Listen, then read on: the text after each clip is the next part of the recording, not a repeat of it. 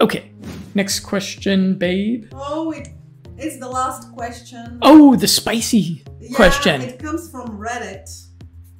Oh, Reddit. Which subreddit? Relationship advice. Oh, this is a steaming pile of crap. Yes. Of crappy relationships. Yeah, the relationship advice is a shit show. Indeed. In Okay. of itself, okay. So here's the post. Ukrainian fiance used me and left me after 2.5 years. I'm an American who had been in a relationship with my now ex-fiance, who is Ukrainian, for about 2.5 years. About 2 times in the past year, I've had the luxury of saving up and being able to visit her there and spend time with her. Once for a week, another for a month and a half as an anniversary present.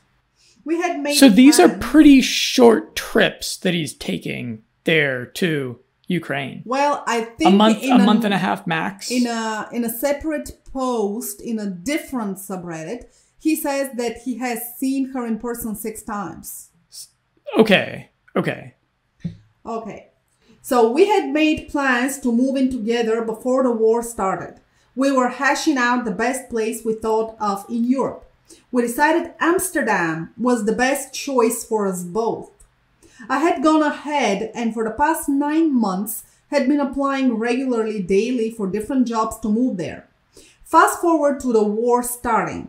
Immediately I sprung into action and called my brother in the military to ask what my best options were, as well as reaching out to several immigration lawyers to see if we could get her here and we would get happily married. We had previously told immigration lawyers we were ready to take the next step, but the visa process was so long and they didn't enact the ability for Ukrainians to come with sponsorships yet. Oh, yes. He's a sponsor. The best option at the time was stressful and intense, but it was to get her out of Ukraine and into Poland. I purchased an Airbnb for an indefinite amount of time there. Is that an option? Purchasing an Airbnb for an indefinite amount of time? Like, hey, Airbnb, just take all my money. Just take it all, Airbnb. I don't know. I don't remember. I was kicked off Airbnb a long time ago. So they must have new features now.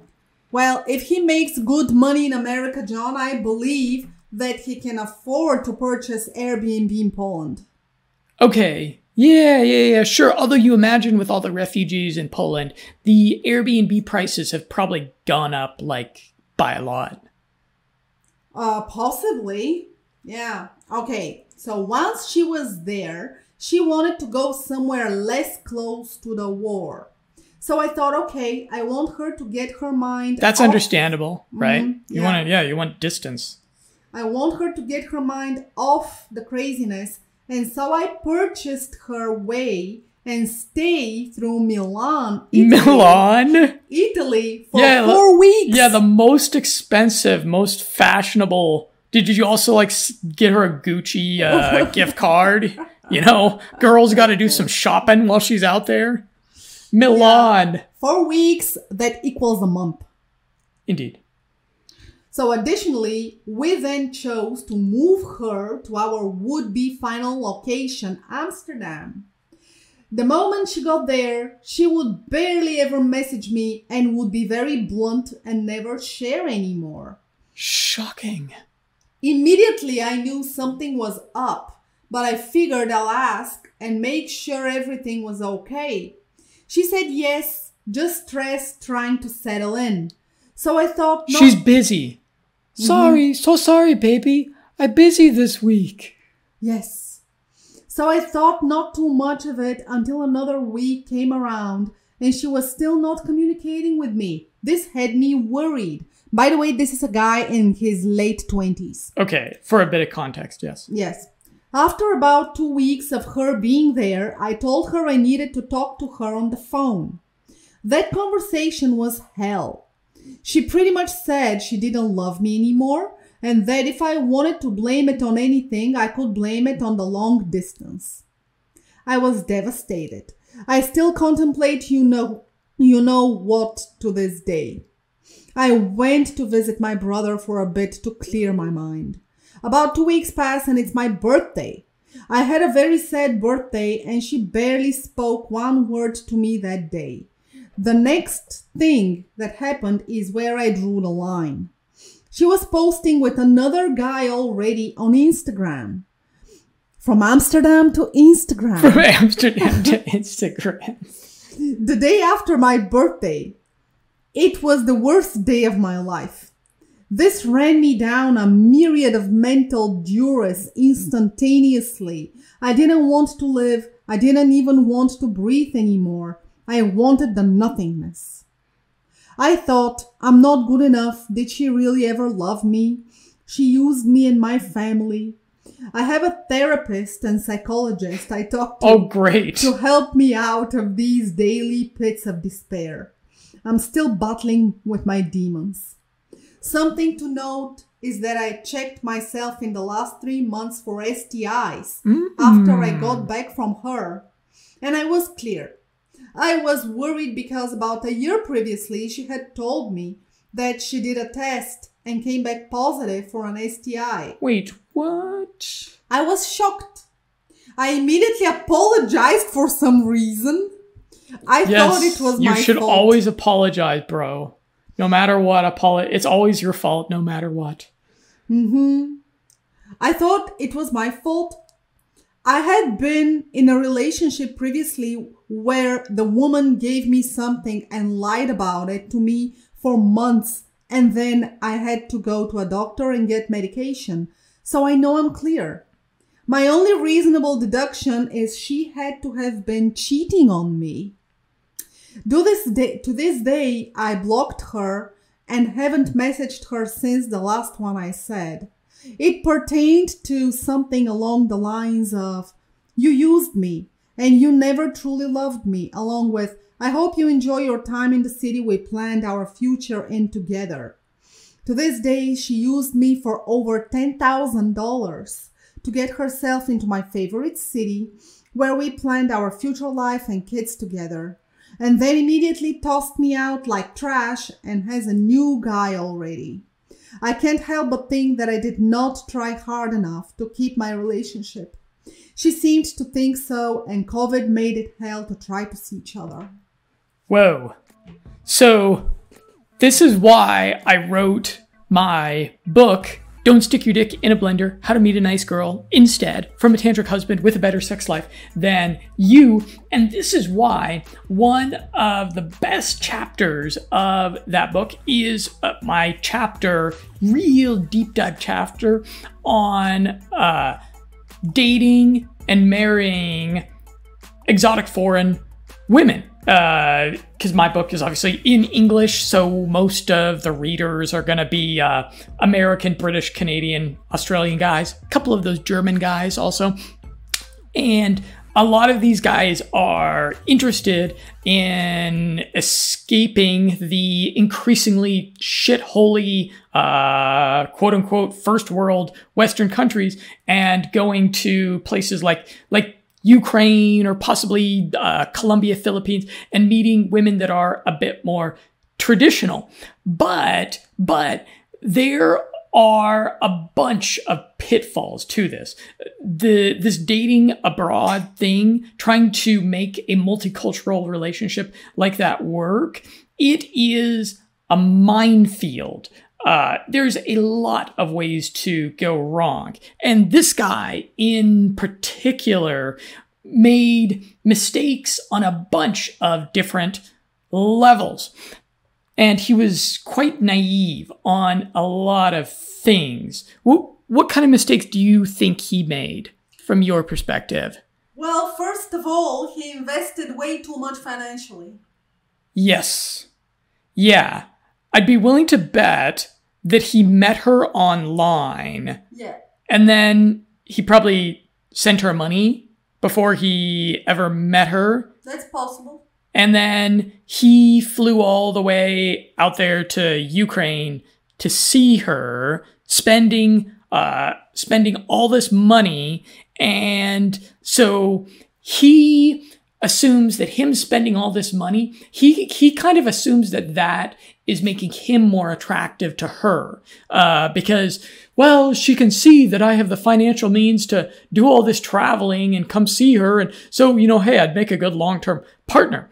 And he's not totally incorrect about that. That does make him attractive to her, but it makes him attractive to her as a provider male, as a guy who's going to do a lot of providing. He is putting himself in a box in her psychological understanding of the male species that is going to be that's going to be impossible for him to get out of. And guys that are in that provider male box, they get treated the way that he got treated.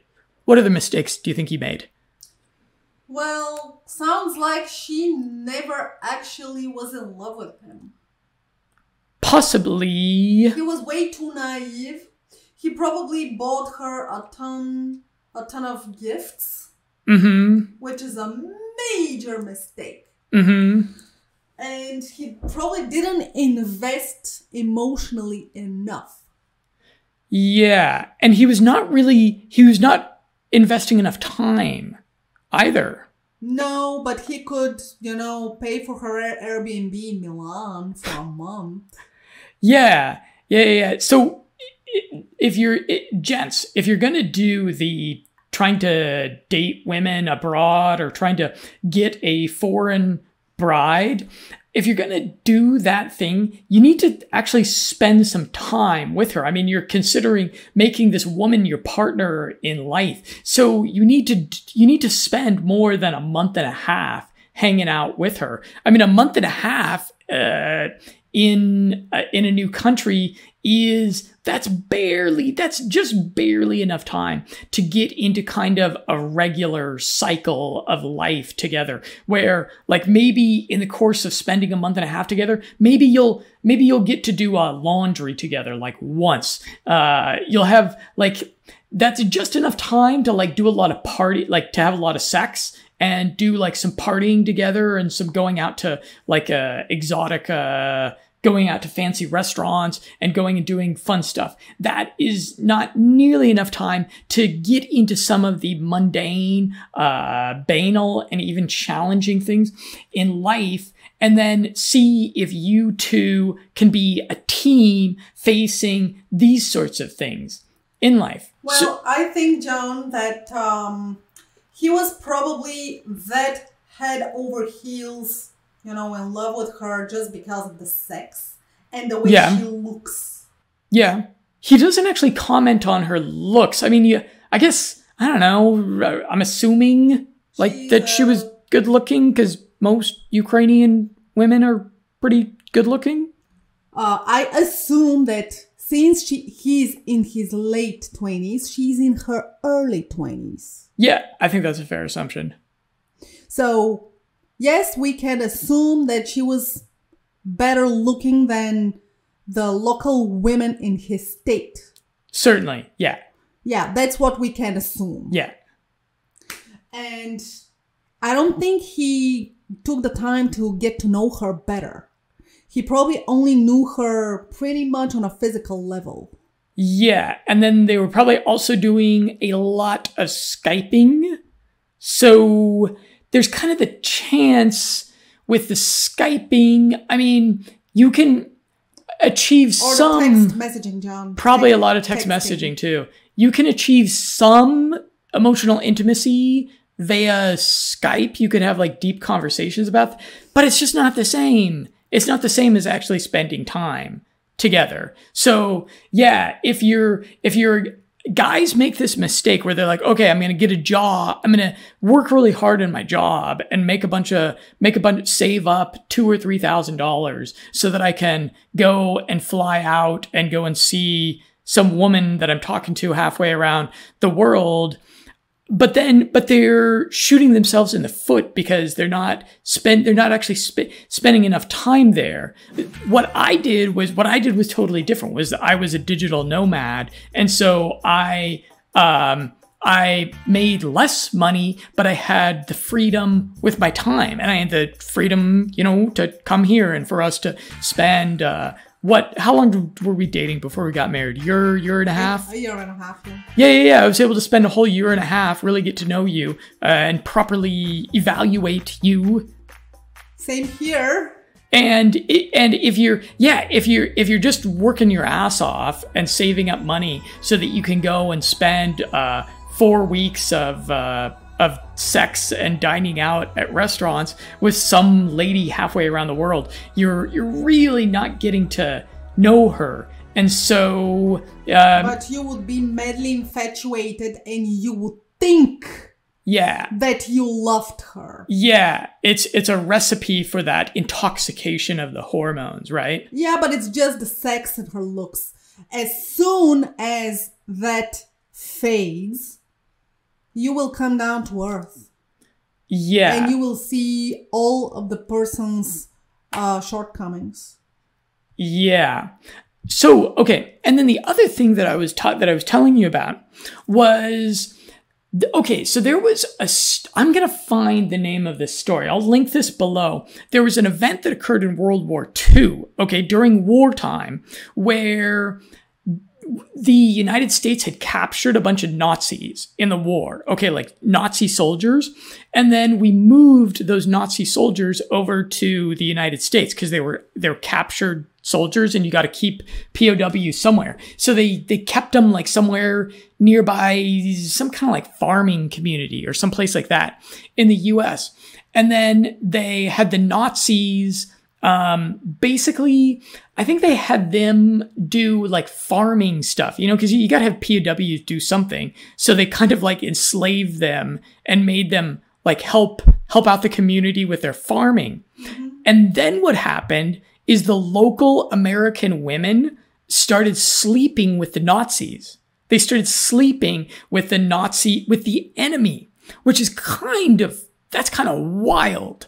But this is a well understood, factor of female psychology, which is that in wartime, women have a loyalty switch that gets switched off because of history. Because for thousands and thousands and thousands of years throughout history, whenever there was a major war happening, women needed to, for the purposes of their own survival, women needed to be able to rapidly switch their loyalties. Because if you were a woman and your tribe was taken over by another tribe of men, and they killed your husband, and they killed your brothers and your fathers, mm-hmm. If you didn't submit to one of those men from the other tribe that came in, if you didn't submit, then you would be immediately killed off also. So the genes that have survived into modernity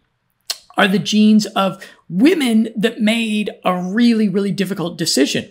And so this guy was especially naive to, during wartime, especially if his woman's country is invaded, he should have been there right by her side. He should have taken however much money he had and flown right out there to go and see her.